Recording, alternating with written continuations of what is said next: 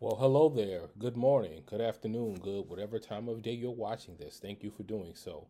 I'm Nelson, the founder of 360 Degree Ministries, where the love of Christ must come full circle. And this week we are continuing our unit on generational curses. But before I actually even get into what we're going to talk about today, I want to thank those of you who came to our 10th anniversary live stream. It is available on the YouTube channel now. It was a great 2 hours. It talked about various things, including some things about generational curses. And also thank you to those who have watched the live stream since its original broadcast. That said, let's get into it today. So I know 2 weeks ago I talked about today us talking about us getting over generational curses, and we will do that today. But what I wanted to talk about first was, how do you know you have a generational curse?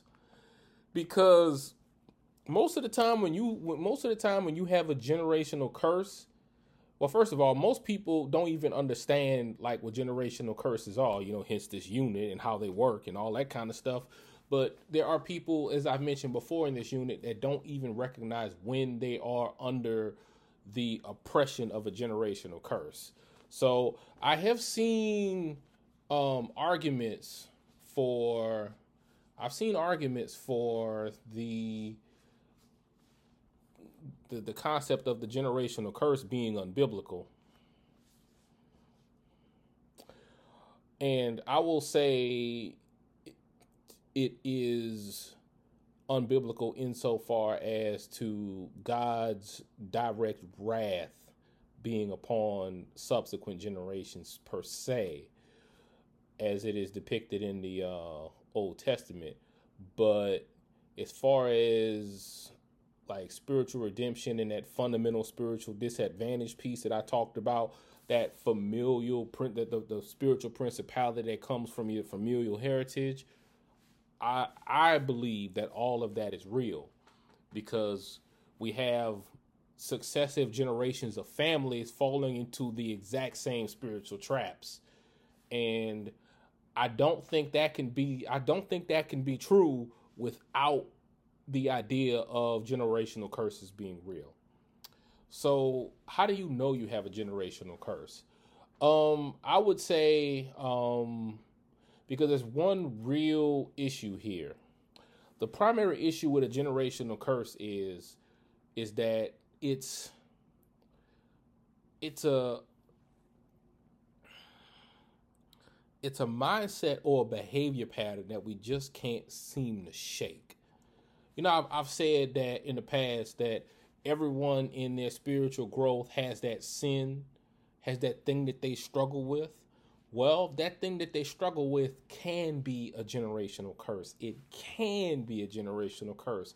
It is not always a generational curse. You may struggle with two things, or it may be that you don't struggle with two things, or it may be three things, but hopefully it's not more than three things. If you struggle, if there are four parallel behavior patterns going on in your business that you can't seem to shake, you're probably not having a good time.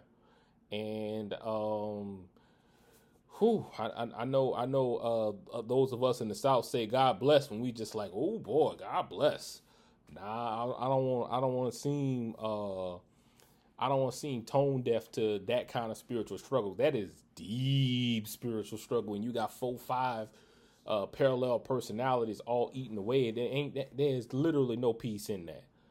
But I would say to discern the thing that you're struggling with because of you, and the thing that you're struggling with because generations, the only way to really figure this out is to have those difficult conversations. Just like we talked about last time, we have to have those difficult conversations. If we are the successor in the lineage, then we got to go back to that previous generation and ask some questions based on the struggles that we are having. I very recently, through the study of this unit, discovered what my generational curse was. That is a matter for the Lord and I to hash out. But I always kind of knew, but I couldn't pinpoint, I couldn't articulate it, if you will. And a lot of people kind of have this inkling, but they can't articulate it. And let me say this right now. When you discover what your generational curse is, it is a matter for you and the Lord, because that's the only way you're going to fix it. And we're going to talk about that just a little bit later in this session today. So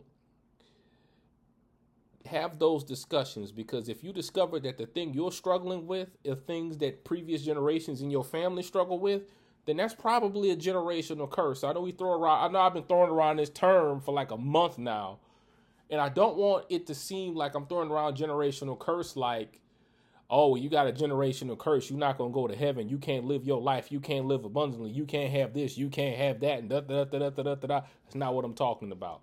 What I'm talking about is the struggle itself. I'm not talking about you having to, quote unquote, do more to get into heaven, or do more to get to your, well, you might have to do a little bit more to get to your purpose, because there's still, like I said, that fundamental spiritual disadvantage that we have to overcome. But let me say this now, there is hope for those of us, most of us. And what I mean by most of us, that most of us have this. Like all of us who do is all of us, all of us who do is most of us, like globally in the kingdom. Like most believers, as far as all believers are concerned, most people got generational curses, and all the people who got generational curses can overcome them. There's a lot of good news, but I know I'm 6 minutes in, and if you were looking for a short video today, this ain't the topic for it. Just not. All right, so without further ado, what we're gonna do is we're gonna really get into some meats and potatoes with probably one of the deepest scripture dives that we have ever done in this. So just get ready. But what I want to do first is I want to provide hope. I've talked about how bad they are, but I want to talk about hope. And to talk about hope, I want to go to the scripture. I mean, this what a hope is, right? And the very first passage I want to go to, and I promise I won't take too much time fumbling through pages this time. But the first scripture I want to go to is in Ezekiel chapter 18. And we're going to read verses 1 through 4. And I'm going to talk about it, and then we're going to kind of get into kind of the deeper stuff with it. So let's go ahead and read some script. Let's go ahead and read some scripture, okay? The word of the Lord came to me. What do you mean by repeating this proverb concerning the land of Israel? The fathers have eaten sour grapes, and the children's teeth are set on edge. As I live, declare the Lord God, this proverb shall no more be used by you in Israel. Behold, all souls are mine, the soul of the Father as well as the soul of the Son. The soul whose sins shall die. So, what does this mean? It means that while generational sin can be passed, it's not this you are so spiritually disadvantaged you can't reach God. God said you belong to me no matter what your dad do. Now, what you choose to do in the midst of you belonging to me will determine what you get from me. We're going to talk about the choosing what you do and all that kind of stuff. But let's kind of do a review of some of the other scripts. I'm doing a lot of stuff with my hands real quick. But let's kind of get back into like a review of some of what these scriptures say. So for that, we're going to go all the way back to Exodus. Yeah, we don't never go to Exodus, but we're going to Exodus now. We'll talk about what's over here in Exodus. So we'll go to Exodus chapter 20, verse 4. You shall not make for yourself a carved image or a likeness of anything that is in heaven above, or that is in the earth, or that is in the water under the earth. You shall not bow to them or serve them, for I, the Lord your God, am a jealous God, visiting the iniquity of fathers on the children to the third and fourth generation of those who hate me.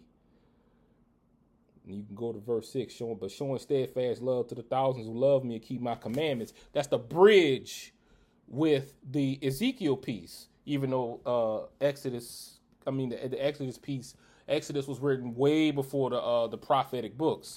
I'm going to close this again real quick, and we're going to go back to the scripture, but think about it. Like I said, no matter what your spiritual disadvantage is, even if you are under a fundamental spiritual disadvantage, God declares in Ezekiel and several other places in the Bible that you belong to him. And what happens to you is determined by what you do with that information. So the short answer is, I'm not going to leave y'all with this, but the short answer is, if you got a fundamental spiritual disadvantage, it behooves you to turn over that fundamental spiritual disadvantage to God, because that's going to be your marathon thing you overcome. It's going to be the marathon thing you overcome. This is the marathon issue that we overcome as believers. It's usually that generational curse. The generational curse may give rise to some other struggles, but I would hazard to guess that if we work on the generational curse and the behavior that comes from that, then most of our destructive behavior patterns will be taken care of in the process. But boy, is it a process. Let's go to Deuteronomy.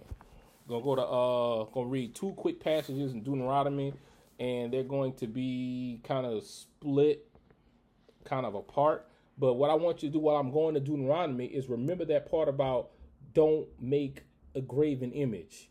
Don't make a graven image, and I am a jealous God. Remember those parts. Because I'm gonna revisit that. I'm gonna revisit that this session. So what we're gonna do right now is we're gonna go to Deuteronomy chapter 7, verse 10. And I'm kind of picking and choosing, but I'm going somewhere with this. And repays to their face those who hate him by destroying. He will not be slack with the one who hates him. He will repay him to his face. And then we're going to go to Deuteronomy chapter 32, verse 41. I know I'm kind of flying through the scripture because this is it's really kind of it's really a deep dive in. It's the material itself is so heavy. Like the material itself is so heavy. So I'm looking at Deuteronomy chapter 32, verse 41. If I sharpen my flashing sword and my hand takes hold of judgment, I will take vengeance on my adversaries, and I will repay those who hate me. So before we go back to the scripture, what I want you to, so there's several things I want to take notice of this. By the power of video magic, I'm back. So, like I said, there were some things that I wanted, the things that I want you to take notice of in this, take stock of as we continue in this session. One, only the one who sins will die, and that's not just spiritual death. That's just death, period. Because sin could take you on out of here physically too. I hate I'm going after the one who hates me. God is a jealous God. God is a jealous God. Do not make any graven images, and I'm gonna repay to the face. I'm gonna repay the one who hates me to their face. Take stock of these things as we continue, because this is the essence of generational curses. Remember, if I had to make a central statement about this session, it would be the central statement about this session would be,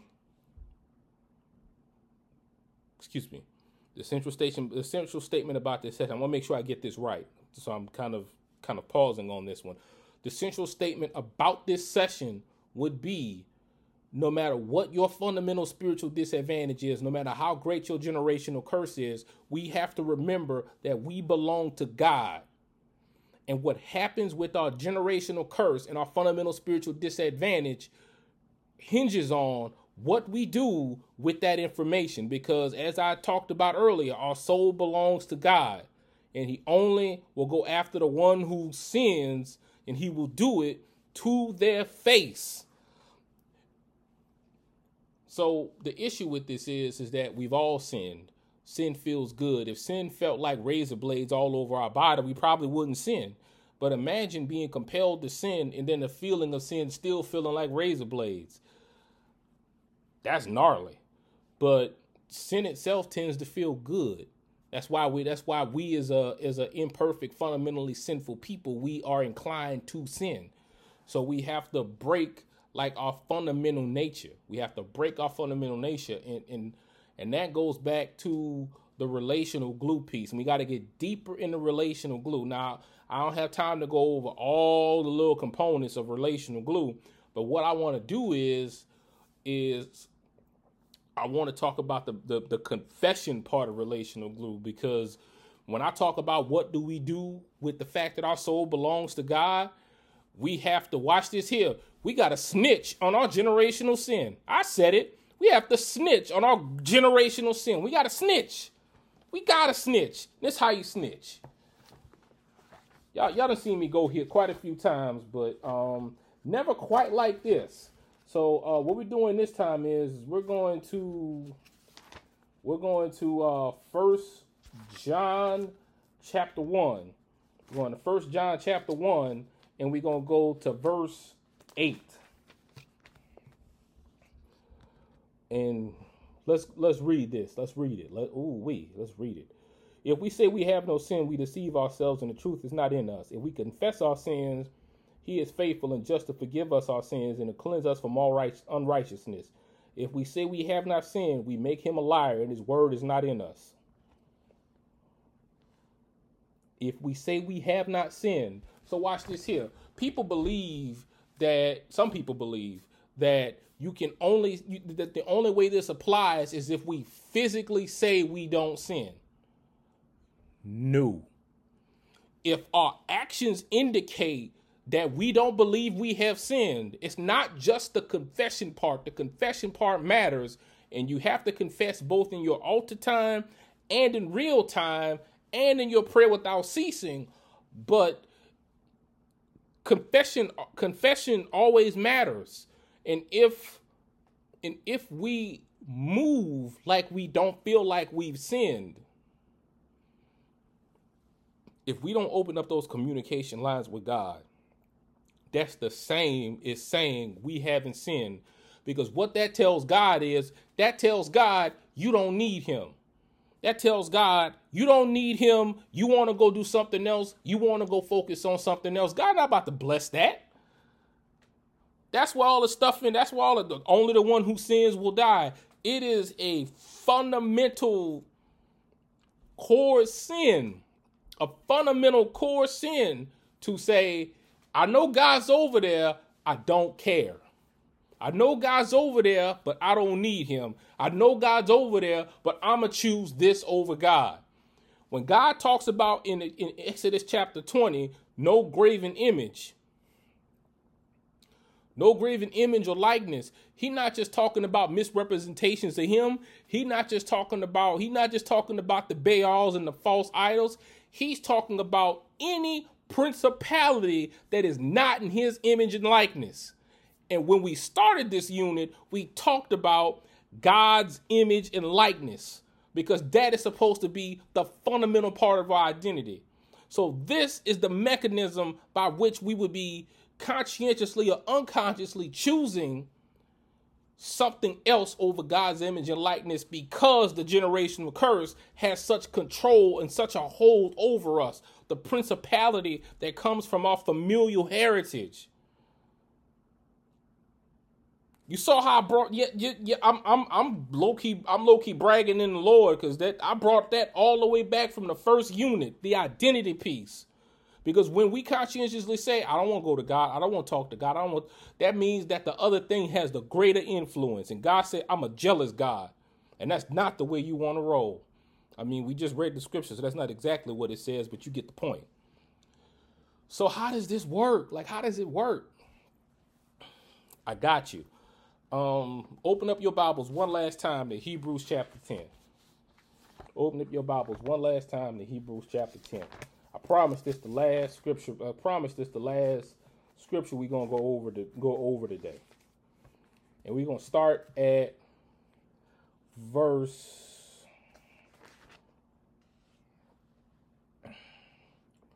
We're gonna start at verse 15. So we're gonna be in this one for a minute. We're gonna start at verse 15. Gonna read all the way down to 31. And the Holy Spirit also bears witness for us. For after saying, this is the covenant that I will make with them after those days, declares the Lord.